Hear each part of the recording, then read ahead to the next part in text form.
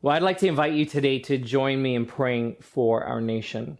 So, Father God, we lift our nation to you. God, we ask that your presence and your power and your spirit would be poured out in the United States.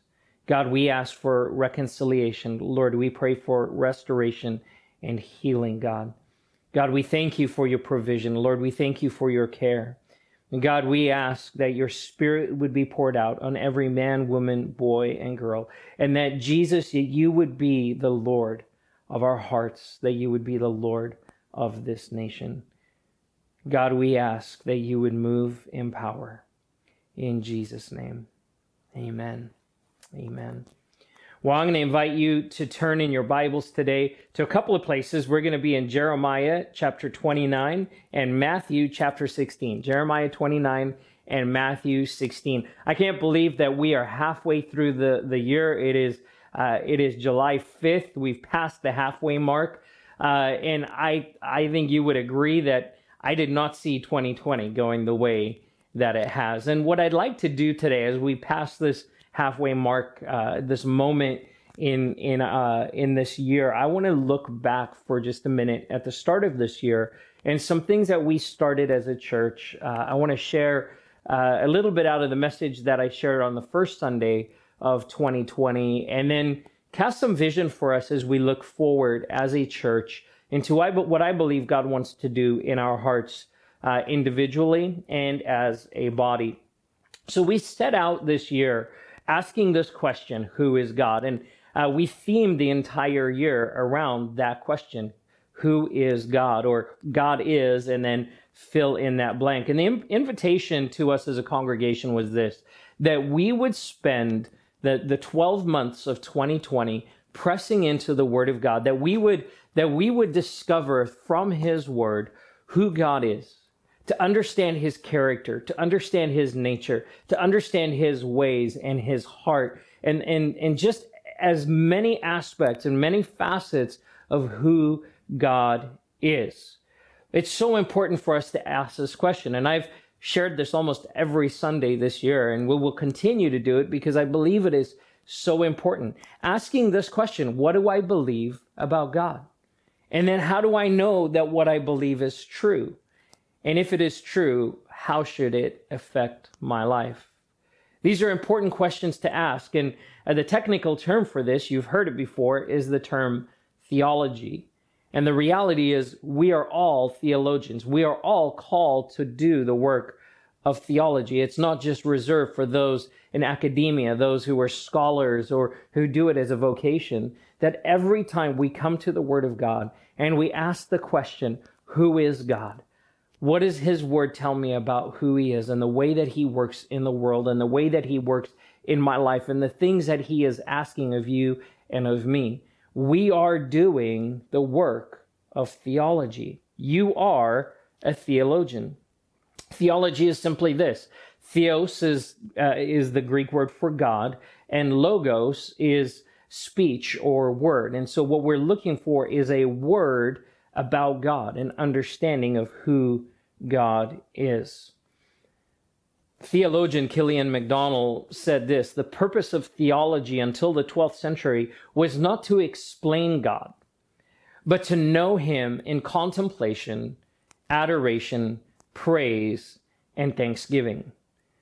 See, when we make theology just a pursuit to be able to explain who God is, we can miss the relational component. That the goal of theology is not just to be equipped with facts and understanding so we can explain who God is. The goal of theology was and still is to know God, to know Him intimately, to be able to praise Him and worship Him and lift Him on high. And so this is why we press into the presence of God, that we as a church, and we as the body of Christ, have been called to gaze upon the face of God. And that's what we set out to do over the course of this year. We've passed out journals, we've set up reading plans, and we've created avenues and places where we can have this conversation as a congregation. And I've loved the things that I've heard, the encouragement that's come, the discoveries that have been made about who God is. See, in order to know God, we must seek him. In fact, Jeremiah 29:11 says this, "For I know the plans I have for you, declares the Lord, plans to prosper you and not to harm you, plans to give you a hope and a future." And I would say amen to that. That's a great passage of scripture. That's a great thing for us to hear, a great promise from the Lord. But in verse 12, he goes on and he says, "Then you will call on me and come and pray to me, and I will listen to you. And you will seek me and find me when you seek me with all your heart." What an amazing promise from the Lord. Not only does he say, I have a plan and a future for you, that I want to prosper you, I don't want to harm you. And of course, he is speaking to the children of Israel here through the prophet Jeremiah. But what we know about God's word is those things that he declares throughout Scripture are true for us as well, that God does not change. And so those promises are for us today. They are for you today, that God knows the plans he has for you, that he can see your entire life laid out, and he knows the plans, and they are plans to prosper you, to give you a hope, and to give you a future. But the invitation from the Lord is this: seek me. Seek me. And when you seek me, and you will find me when you seek me with all your heart. That we're to call on him, that we're to look for him, that we're to rely on him, that we're to seek him with our lives. So as we were back in January looking at 2020, we had no idea what 2020 held in store for us. And we had dreams, certainly, as many of us do. We start out the year and we imagine the possibilities that a new year would hold. But we definitely were not expecting what has transpired in this year, the things that have come about. It's been a surprise for all of us and continues to unfold that way, even as we pass the halfway mark of this year, just kind of thinking, well, Lord, what else does 2020 have in store? But here's the thing. God has not been taken by surprise. That he's known all along what's going on. He is still firmly in control. And here's the great blessing, is that in the midst of trials and in the midst of adversity, God is making himself known. It could even be argued that we get a greater glimpse of who God is in the midst of adversity and trials because we're forced out of our comfort zone. The invitation at the beginning of this year is that we would step out of those assumptions that we have about who God is and maybe get a little uncomfortable, to challenge those places in us that we just assume that we know who God is, and to really examine our hearts and our thinking and our theology and our expression of how we carry out our relationship with the Lord. That's not an easy thing to do. Well, God has given us this great opportunity in the midst of the trials of this year to see his goodness, to lean in even more.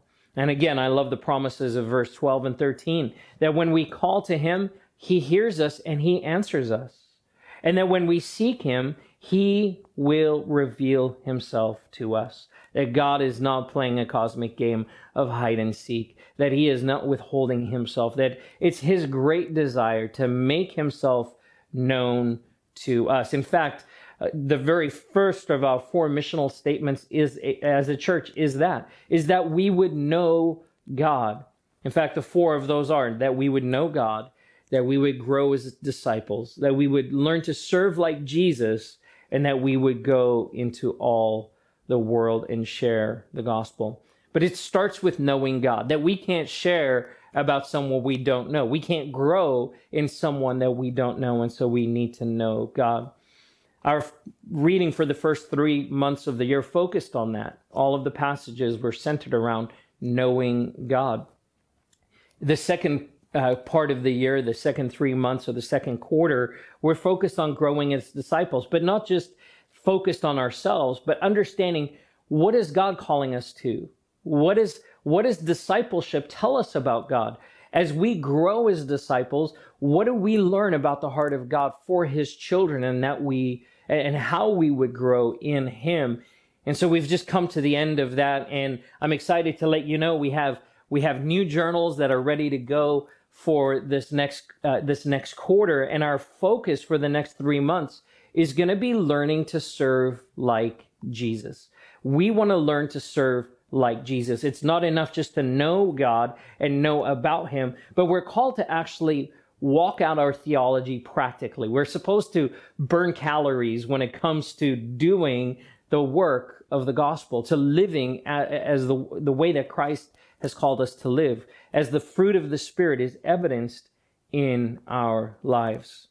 And so I want to look back at Matthew 16. It was the passage I shared on that first Sunday. And it's where we find Jesus having an encounter with his disciples in a place called Caesarea Philippi. And this is what it says starting in verse 13. When Jesus came to the region of Caesarea Philippi, he asked his disciples, "Who do people say the Son of Man is?" And they replied, "Some say John the Baptist, and others say Elijah, and still others Jeremiah or one of the prophets." "But what about you?" he asked. "Who do you say I am?" Simon Peter answered, "You are the Messiah, the Son of the living God." Jesus replied, "Blessed are you, Simon, son of Jonah, for this was not revealed to you by flesh and blood, but by my Father in heaven. And I tell you that you are Peter, and on this rock I will build my church, and the gates of Hades will not overcome it. I will give you the keys of the kingdom, and whatever you bind on earth will be bound in heaven, and whatever you loose on earth will be loosed in heaven." This is a powerful, powerful passage of Scripture as we read about this encounter that Jesus has with his disciples. And they're in this place called Caesarea Philippi, which in that region of the world at that time was the hotbed of pagan worship. It's the place where there were temples that were established to other gods. There were all kinds of sacrifices, human sacrifices, and other rituals that were done. It was just a very dark, dark place. And it's in this place, it's in Caesarea Philippi, that Peter has this revelation of who Jesus is. It's in the midst of the darkest region in that time that Jesus' light shines bright, that there is this revelation of who he is. And so Jesus asked them, "Well, who do the people say that I am?" And they come up with all kinds of answers. They say, "Well, you're Elijah, and you're a prophet." And then he says to them, "Well, what about you? What about you? Who do you say that I am?" See, we can have distorted pictures of who God is.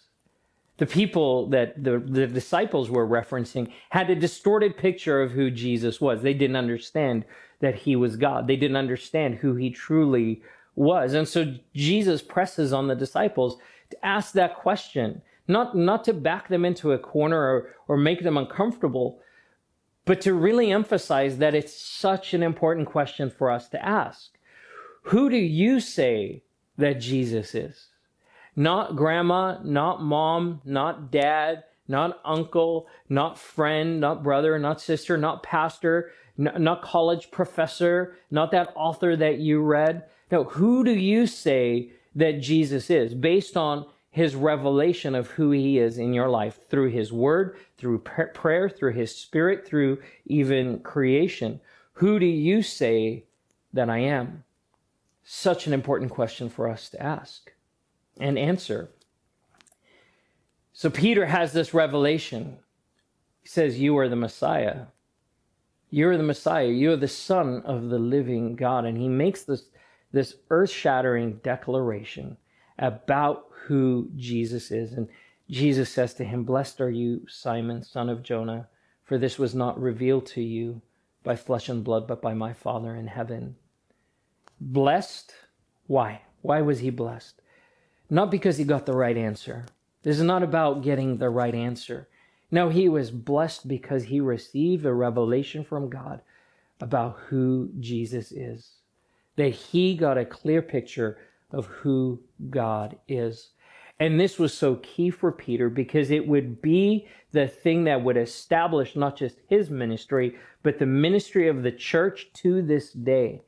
The witness and the testimony and the ministry of what we do today goes all the way back to the revelation that Peter had in that place in Caesarea Philippi. And God continues to reveal himself. He continues to show himself, not just to Peter, not just to the disciples or the apostles, or to those who are more educated or sin less than others. He reveals himself to anyone who would call on his name. We go back to Jeremiah 29. If you seek me, you will find me. If you call on me, I will answer you if you seek me with your whole heart. And so our goal is to press in and say, God, who are you? We want to know you. We want to see your face. We need a revelation of who God is. You need a revelation of who God is. And a revelation from his word is one of the best places that we can go. To turn to his word, to understand from his word who he is, his nature, his character, and his work. Well, as I mentioned, for the next 3 months, we're going to focus on learning to serve like Jesus. In the passages and the reading in the journal for this next season, each week we'll focus on different aspects of the life and ministry of Jesus. See, the goal for us as Christians is to be conformed to the image of Jesus. That we are to look more and more like Jesus. That's why we're called Christians. That we are little Christs. That we would display his glory. That we would reflect his glory. That we would carry his presence to the world around us. Which means that we're called to live like Jesus lived. And we're called to serve like Jesus served. You see, we have in the person of Jesus Christ one of the greatest revelations of who God is. And there's certainly other places that we receive revelation, and I've mentioned some of those. We receive revelation through prayer. We receive, as Paul says in Romans 1, we receive revelation through creation itself. We receive revelation through our own experiences and through our relationships and even through our emotions and what we feel. But we have in Jesus probably the clearest revelation of who God is. You see, because God became flesh, that Jesus took on flesh. He was no longer spirit. He is now flesh. He was tangible. He walked and talked and engaged with people and lived his life in public for people to see.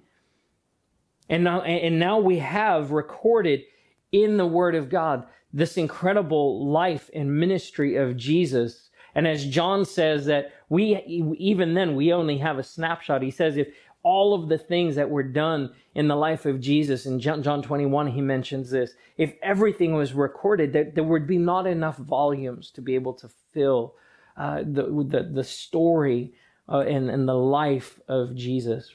And so we have in Jesus this great revelation. And so we need to look to the life of Jesus to learn, how do we live our lives? How are we called to serve and to be like Jesus? How do we engage with people around us? How do we love like Jesus? How do we give like Jesus did? How do we bring about reconciliation the way that Jesus did? See, the temptation is to do it in our own strength. The temptation is to say, well, I've got this figured out. I've learned some things. I know some things. I've got some strategies.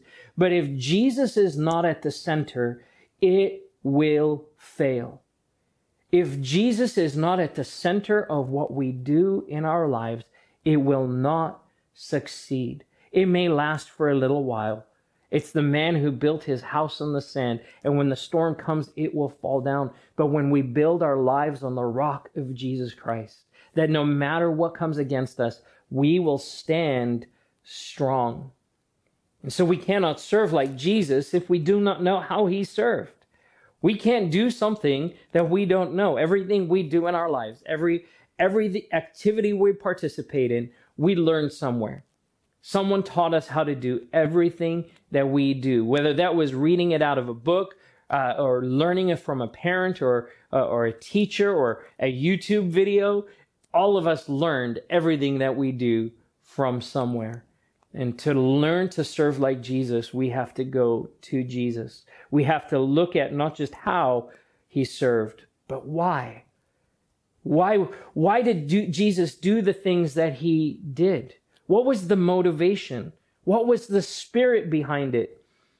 And how did the Holy Spirit impact his life and ministry? And how was the fruit of the Spirit evidenced in the life of Jesus. And who did he engage with? And where did he go? And how did he invest his time? And what did money mean to him? And what did possessions mean to him? We have to look at all of these things and understand from the life of Jesus so that we can then say, Lord, what are you calling me to? How are you calling me to pattern my life after yours? Matthew 20:25 and 28 to 28, Jesus says this. It says that Jesus called them to him and said, this is the disciples, he says, you know that the rulers of the Gentiles lord it over them, and their great ones exercise authority over them. It shall not be so among you. It shall not be so among you. Whoever would be great among you must be your servant, and whoever would be first among you must be your slave. Even as the Son of Man came not to be served, but to serve, and to give his life as a ransom for many. Here Jesus gives them the marching orders, the gold standard, if you will. He says to them, you know, you can look at the world and you look at the way that people treat each other in the world.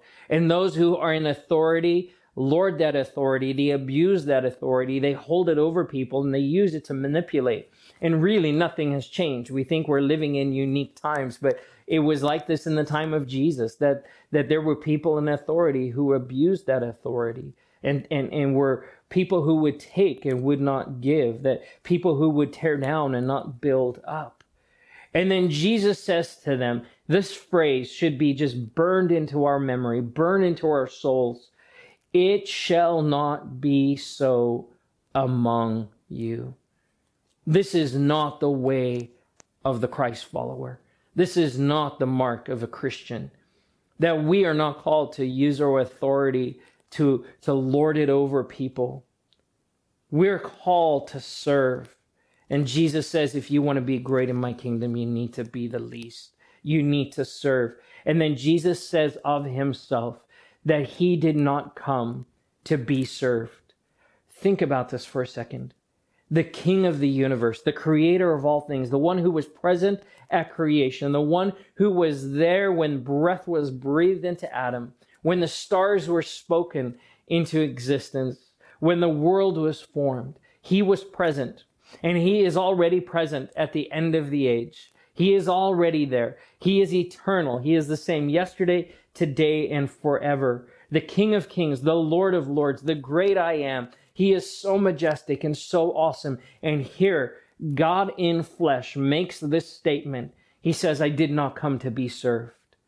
I did not come to be served, but I came to serve. And I came to give my life as a ransom. Church, this is what we're called to. This is what we're called to be.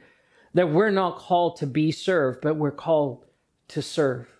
And this should press on us in so many different ways. This should make us more than a bit uncomfortable, because we live in the midst of a world that seeks comfort, that we love to be served, we love to get, we love to gather, we love for our needs to be taken care of. But the way that Jesus calls us to follow him is to serve. It's to be a servant. It's to lower ourselves, to humble ourselves, and to follow the example of Jesus. My prayer over these next 3 months, as we press into the Word of God, is that we would have a revelation of what it means to serve like Jesus. And then we would not just meditate on those things, that we wouldn't just think about it, that we would then go and do it, that we would be the church. That, like I said earlier, that we would burn some calories, that we would put our words into action. In fact, James says, don't just be hearers of the word, be doers of the word. Jesus says that we need to take everything we've learned from him and put it into action, to put action to it, that we need to be active in the things of the kingdom. And he says, anyone who hears these words and does them will be blessed. But we have to know who we're following. We have to know the example that we're following. You have to know who Jesus is. And then we need to follow him wholeheartedly, rejecting and casting off the models of the past, the things that we've picked up along the way that may be incorrect, and align ourselves with the heart and with the person of Jesus Christ. So here's my invitation to you. Would you make sure to get a journal? We're going to have a place today on the website. You can click a link to fill out a card, fill out a Connect card. Go to thriveglendora.org. You can request a journal. We've printed a whole bunch of these. We're going to be mailing them to everyone that we have an address for. If we don't have your address, we'd love to send you one completely free of charge. If you prefer to have one in a digital format, you can go to thriveglendora.org. Right on the homepage, there's a button that you can click to download a PDF version, and you can save it on your phone. But I want to encourage you, young and old, our youth, our kids, men, women, people who've known Jesus for many years, and maybe you're brand new to the faith. I want to invite you, continue in this journey. Let's press in and discover who God is together. Let's pray. Jesus, we thank you that we have in you this incredible, perfect example of how to live and serve. And Lord, I ask for your forgiveness in the places in my life. And on behalf of our church, Lord, I ask for forgiveness in the places where we've spent more time trying to explain you and not enough time embracing you and living out what you've called us to live. And so, Lord, over these next 3 months, I pray that we would have an incredible revelation of who you are. Jesus, make yourself known. And then, God, would you empower us by your Holy Spirit to go out and be like Jesus, to serve like Jesus in the world around us. We give you praise. In Jesus' name, amen. Well, have a great afternoon. I pray that you have a wonderful time with your family. Continue to get some rest. We look forward to seeing you next week. Please remember to invite someone to join you for service next week. God bless you.